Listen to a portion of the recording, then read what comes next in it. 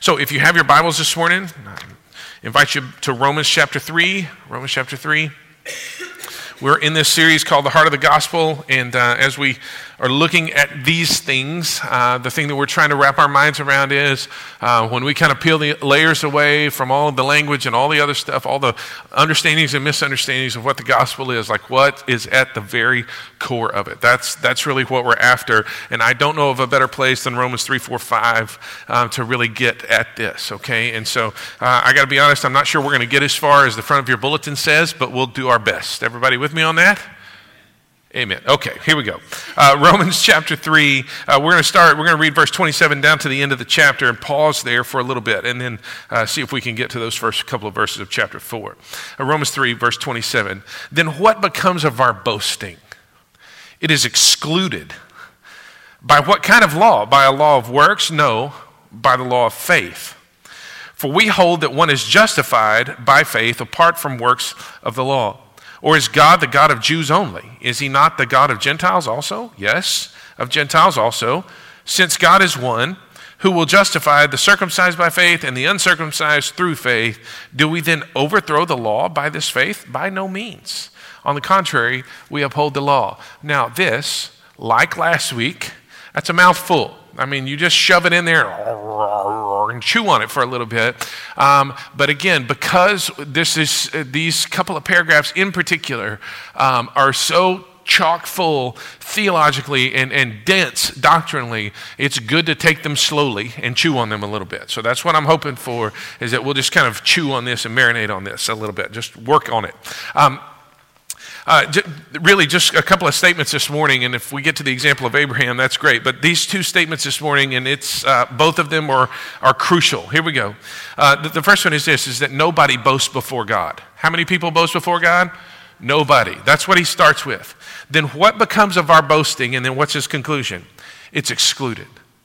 Nobody boasts before God. Nobody stands up to God and be like, man, here I am. Nobody looks at God and goes, excuse me, why didn't you pick me first? Nobody stands before God and boasts. Nobody boasts before God. Why is that? Because it says it's excluded or ruined. Boasting is ruined by faith. Why is it ruined by faith? Let's back all the way up, back to verse 21 and read this paragraph again, and we'll talk about this for just a minute. But now, in this part of kind of what God is doing in the world. But now, the righteousness of God has been manifested apart from the law, although the law and the prophets bear witness to it. The righteousness of God through faith in Jesus Christ for all who believe, for there is no distinction. Here, just verse 23, don't miss this. For all have sinned and fall short of the glory of God. Let's pause. Why is boasting excluded? Because all have sinned and fallen short of the glory of God. Now, we've already said all several times already. We talked about God being perfect in all of his ways and us trusting in the Lord with all of our heart and leaning not on our understanding, but in all of our ways acknowledging him. Here's another really important all for the morning. All of us have sinned. Every one of us.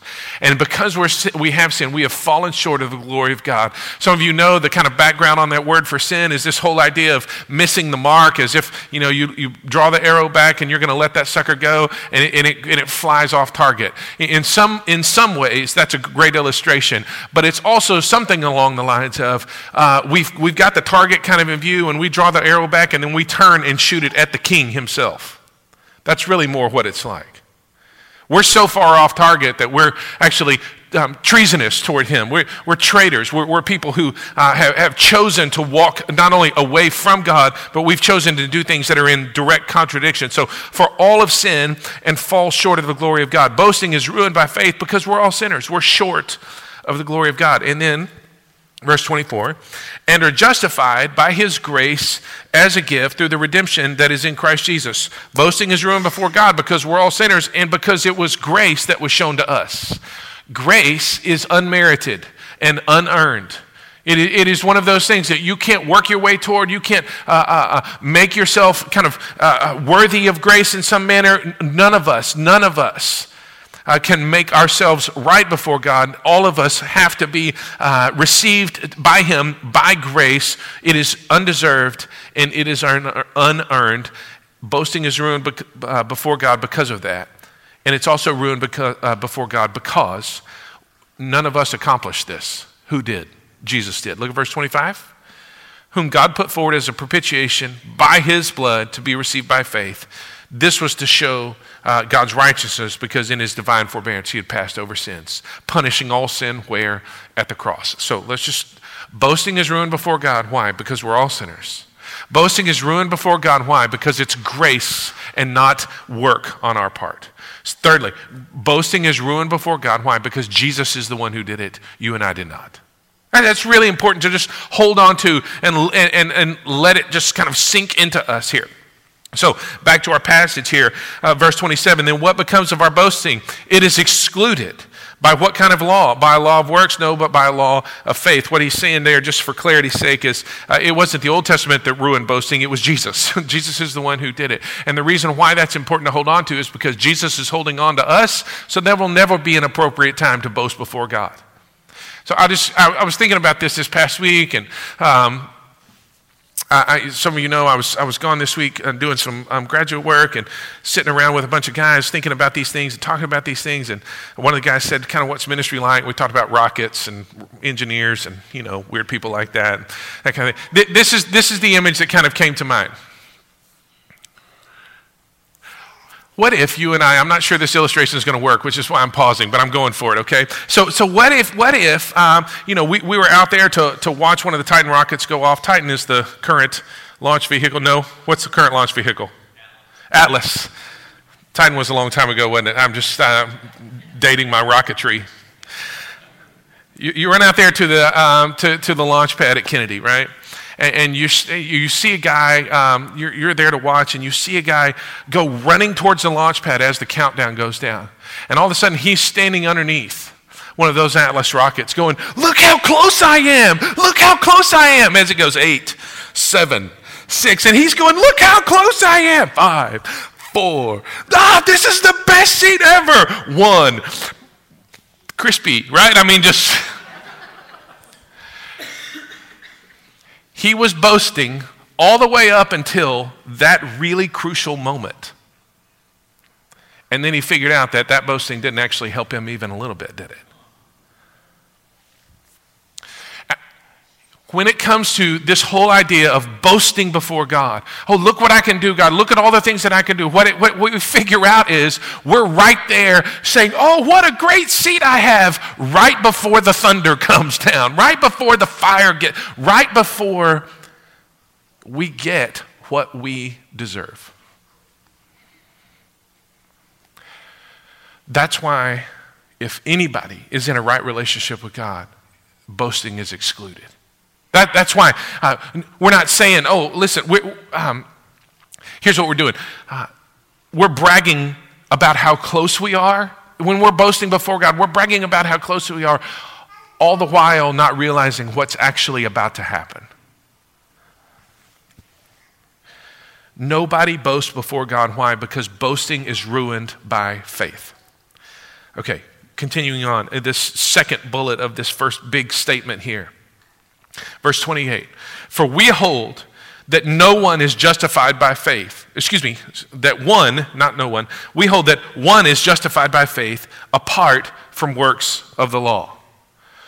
So how does a person get right with God? It's not by works of the law. It's apart from works of the law. Instead, it's by faith. So justification comes by faith. Justification comes by faith. Justification is a big word. I want to just recognize that. But I also want to say this, that when we think about justification, here's what we need to think about. We need to think about that we are made right with a righteous God. That's the best way that I know how to say it, is that when you read that word justification, for we hold that one is justified by faith apart from works of the law, what you need to read is we are made right with a righteous God and made right by that righteous God. We are made right with a righteous God. So how does that actually work? How does that happen? How does that go? So God has this commitment. He has this commitment to always, always, always do right? That's part of what makes him God, is he's committed to do right, and then he always does. And so that's what makes God righteous in the universe, is that he's committed to do what's right, and he always does what's right. He has never failed, he's never fumbled, he's never messed up, he's never faltered, he's never... Nothing, none of those things. He is always committed to do what is right and then always does what is right. This commitment and this follow through to this commitment is what is required of you, and it's what's required of you and me. Anybody who's going to be a follower of Jesus, that's what it's required. How many of us live up to that though? How many? Nobody does. Nobody does. In fact, we're all sinners, right? That's what we've read a while ago. All of us have sinned and fallen short of the glory of God. So, enter Jesus then. Justification by faith, justification that comes by faith, those who are made right with a righteous God by faith have to have a hero in the story. And that's when Jesus enters. Because he was and is committed to doing what's right, and he is the one who always did what was right, and so his righteousness kind of covers us. So going back to our rocket illustration, here I am standing under 3, 2, 1, and all of a sudden, Jesus comes in, shields me, and takes the punishment that I deserved. He comes in and he wraps his life, if you will, his perfect life around my imperfect life, so that his perfection counts for me. And that's what it means to be justified. To be made right with a righteous God is when the flames came down, right? When everything had kind of exploded, and rightly so, he covered me. I am made right with a righteous God. Justification comes by faith. So Jesus steps in. His righteousness is counted as our righteousness. And he says here in verse 28, this doesn't come by works. I can't do this. Now, we've preached enough around here, and I get this, and so I want to just acknowledge this. I'm guessing if we took a survey in here, 100% of us would say, oh, yeah. Nobody gets made right with God by works. Here's my worry at times, that sometimes we think that we're going to get made right with God by our faith plus our works. I'm not going to earn my way. I'm going to say, oh, but look at what a good person I am. Let's add a little Jesus. But here I am. Now God really wants me. So just to be clear, it's not works, and it's not faith plus works. It's faith alone. We says, look what he says. For we hold that one is justified by faith apart from works of the law. Meaning what? Completely separated from. Completely distanced from. Faith alone. That's it. And we have to hold on to that. It cannot come by works, only by faith in Jesus. It cannot come by faith plus works, only by faith in Jesus. In fact, the prescription must fit the problem. Otherwise, it's a bad prescription, and God doesn't make bad prescriptions. So what? What's the problem? Our sin. What's the prescription? Jesus. That's the thing. Not Jesus plus, not Jesus and, not Jesus with, Jesus. Jesus and him alone. Just pause here and say, just recognize, well, aren't works important? Yes, they're important. They're important. But the order is just as important. Can you turn to the right with me for just a minute to the book of Ephesians?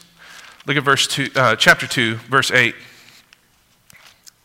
Ephesians chapter 2, verse 8.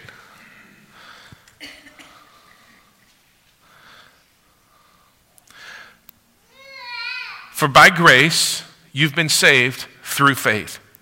And this is not your own doing. It is the gift of God, not a result of works. There it is again. So not a result of works, so that no one may boast. Do you see the same language here? Now, this is what we've been saying all morning, over and over and over and over and over again. We are justified by God apart from works of the law. We are justified before God apart from works of the law. It's not our works. It's not our faith plus our works. Instead, it's by faith and by faith alone. That's how any person is made right with a righteous God. Now, he says in verse 10, keep reading, because we are his workmanship, created in Christ Jesus for good works, which God prepared beforehand that we should walk in them. So, are good works important? Absolutely, yes. The order is equally important. First, we are made right with God. Then, in that moment, he creates in us something by which we then go live these things out, right? He gives us a new life, a new power by which we go and live these things out. Good works, they're important. We got plenty to do around here. Anybody notice that the world's going to hell in a handbasket? I mean, just as fast as it can possibly go, it is declining. And here we are. And so what are we, the people of God? Salt and light. What are we supposed to do? We're supposed to do good works. Those are important. But not to make us right with God, but because we are right with God. Did you see that? Don't miss it. Excuse me. For it's by grace you've been saved through faith. And this is a gift of God, not as a result of works, so that no one may boast. For we are his workmanship, created in Christ Jesus. So the creation in Christ Jesus comes first. Created in Christ Jesus for good works, which God prepared beforehand that we should walk in them. We got stuff to do. There's no doubt about that. What do we do first? We believe and are made right with God so that then we can live this out. I want to summarize it this way. This whole idea of the doctrine of justification, again, this is kind of meaty. It's kind of big and theological. This year is the 500th year of the 500th anniversary of the Protestant Reformation, where Martin Luther got all up and 95 Theses to the door at Wittenberg. It's something to celebrate in October. This was the big doctrine that they held on to. Just walk with me through these just quick steps. When we talk about justification by faith, here's what we're talking about. Justification, first of all, it is a legal declaration before God. God the judge bangs the gavel and says, I'm declaring you innocent in my sight. It is a legal declaration before God. You are not guilty. Secondly, it is before God. It's not before somebody else. It's not before you, me, or it's before God. It is a legal declaration that happens before God. That's because he's the judge. He's the one who ultimately matters and has the final say. It is a legal declaration before God because of Jesus. Not because of me, not because of you, not because of your value, not because of your ability, not because of your works, but because of Jesus and what he's done. It is a legal declaration before God because of Jesus by faith alone. Don't miss that. By faith alone. And it is a legal declaration before God because of Christ, by faith alone and by grace alone. God steps into our world with a mercy and a beauty and a love that captures us and brings us the help that we need. It is by faith alone and by grace alone. Just pause here and say, so what's the outcome of this? Why in the world are we churning so slowly through this section of Scripture? What's the outcome of this? One of the great outcomes that I think ought to mark every person who's a follower of Jesus is humility. Because if we're standing before God and all of a sudden we realize just how bad our world is and just how bad we are in it and how much he's done to rescue us, we don't go, yeah, that's right, I'm so glad, God made a pretty dang good choice when he chose me, that kind of thing. What do we... Listen, I should be burning in hell. And instead, here I am. There ought to just be this humility about us. And it ought to show up in the way that we think about relationships, in the way that we think about marriage, in the way that we think about our kids, in the way that we relate to them, in the way that we think about our politics, in the way that we post on Facebook about our politics, and 100 other things, right? This humility ought to just undergird us and ought to be the kind of foundation so that when you meet a follower of Jesus, you ought to just, that smells like humility right there. Confidence? Yes, confidence, 100% confidence. Why? Because God is the one who's done it, not me. Confidence, yes, but just this humility that says, man, I should be burning in hell. And instead, here I am. It's for me, this humility, so much of the problems that we get ourselves in are because we've got this heaving at the soul level to try to be somebody or accomplish something or do something or get noticed for something, that kind of thing. And this doctrine of justification says the king and the judge has banged the gavel and he has done so in your favor. So just be at rest. The king and the judge, who is now your father because of Jesus, has spoken his word over you, and it's a good word. Just be at rest. Just be satisfied in him. There's nothing out there that can satisfy. Be satisfied in him. And man, when we get that, when it creeps into us and soaks into us, humility is one of the outcomes. Okay. He changes here, and he asks the same question from the other side. Okay, verse 29. Or is God the God of Jews only? Why in the world would he ask that question? Because here's what he's saying. Listen, is God in the business? If people, are justified before God by works of the law, then who are the only people who are God's people? The Jewish people, right? That's what he's saying, because they're the ones who had the law. They're the ones who understood what God wanted. So he changes it. He's kind of asking it from the other side to say, if God justifies people by works of the law, then really he's only the God of the Jews. But that's not what the deal is. Verse 29. 29. Or is God the God of the Jews only? What's the obvious answer? No. Is he not God of the Gentiles also? Obviously, yes. That's what he says. Yes, of Gentiles also, since God is one. He said there's one God, and there's only one way to be justified before God. There's only one God, and there's only one way to be justified before God. So just walk the logic through here. Because God is the only God, he's the God of everybody. So let's just pause here and think about how this applies in your particular world. You know that neighbor that drives you crazy? That coworker who just, makes you want to pull your hair out? Guess what? God is the God of them too. God is the God of that person. So he's the God of everybody. He's the God of everybody. Now, with that in mind, think about what ministry looks like then to that person. Because God is the only God, he's going to justify everybody the same way. Look at verse 30. Since God is one, who will justify the circumcised, that's the Jewish people, by faith, and the uncircumcised, that's the Gentiles, through faith. So how does someone get justified before God? By their own works, right? No, how? By faith, that's what it says. We got to just hammer and hammer and hammer that, folks. Listen, there's only one way to be right with a righteous God, and that is by faith. And he circumcises those who are Jewish by faith, and he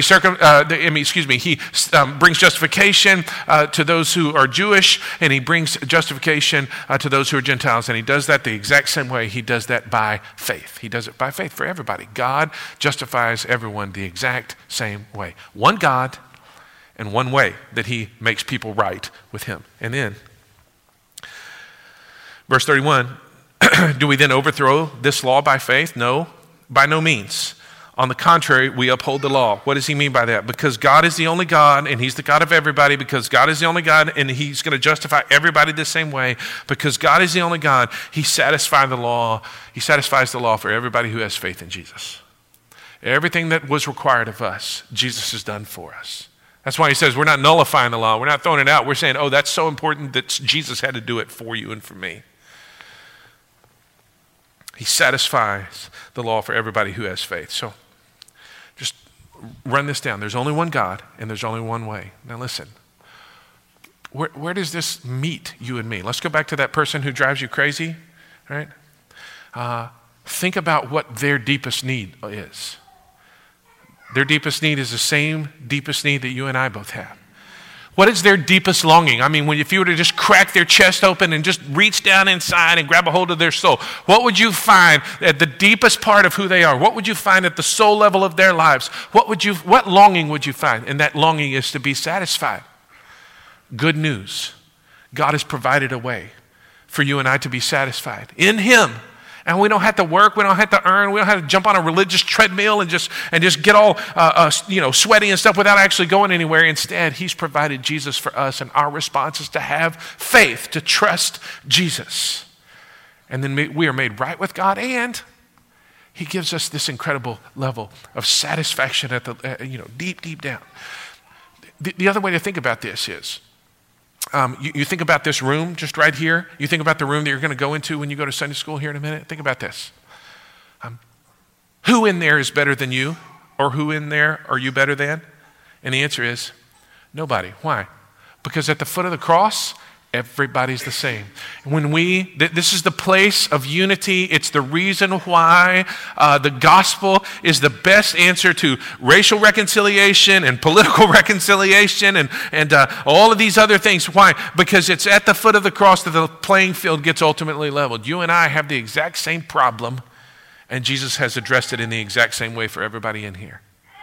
So, just look around our stage, for instance. You got folks who, tattoos and stuff, rocking out on the electric guitar. And Frank grew up as a preacher's kid. You just think about the diversity that even extends up here on the stage. And then listen, you think about the diversity that's in our world. But yet, what is the single thing that unifies us? Everybody's equal at the foot of the cross. Everybody has the exact same need. And listen, everybody has to respond to Jesus the exact same way. And how is that? It's by faith. A person is made right with a righteous God only by faith. Not by works, not by faith plus works, only by faith. Only by faith. I'll give you this one verse. This is later in the book of Romans, but just listen to this, and then we're done. Romans 15, verse 7 says this. Therefore, welcome or accept or receive. Welcome one another, as Christ has welcomed or accepted or received you. Welcome one another, as Christ has welcomed you for the glory of God. How did Jesus welcome us? Through the cross. How do we welcome one another? How do we embrace one another wholeheartedly? Even if we're different, even if we struggle, even if how do we welcome one another? Just like Jesus accepted us, through the cross. We see everybody the same because everybody's needs are the same. And church family, listen, that's going to be important this week to somebody in some context. So I want you to hold on to that. Accept one another. Why? Because you're going to be tolerant? No. Accept one another, just as Jesus has accepted you to the glory of God. Let me pray and then we'll respond, okay? Thank you, Father, for your word this morning. Thank you for the things that you have said. Thank you for the way that you have set this important doctrine out before us. Here's what I'm asking. In this moment right now, that you would apply this to wherever it needs to go. Some people need confidence because they're not so sure of their standing before you. Father, by your grace and through your word, would you speak over them this word, justified? Some people, Father, need a good, appropriate, kingdom-oriented, filled with Jesus kind of dose of humility.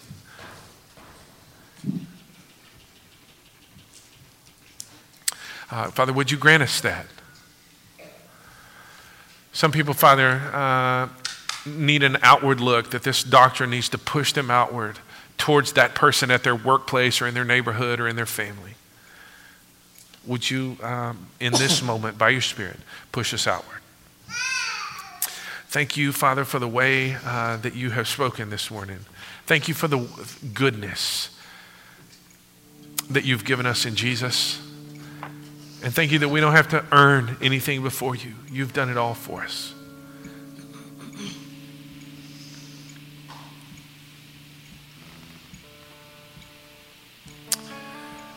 Please continue to minister as you see fit and as is best for your kingdom. We ask this in Jesus' name. Amen.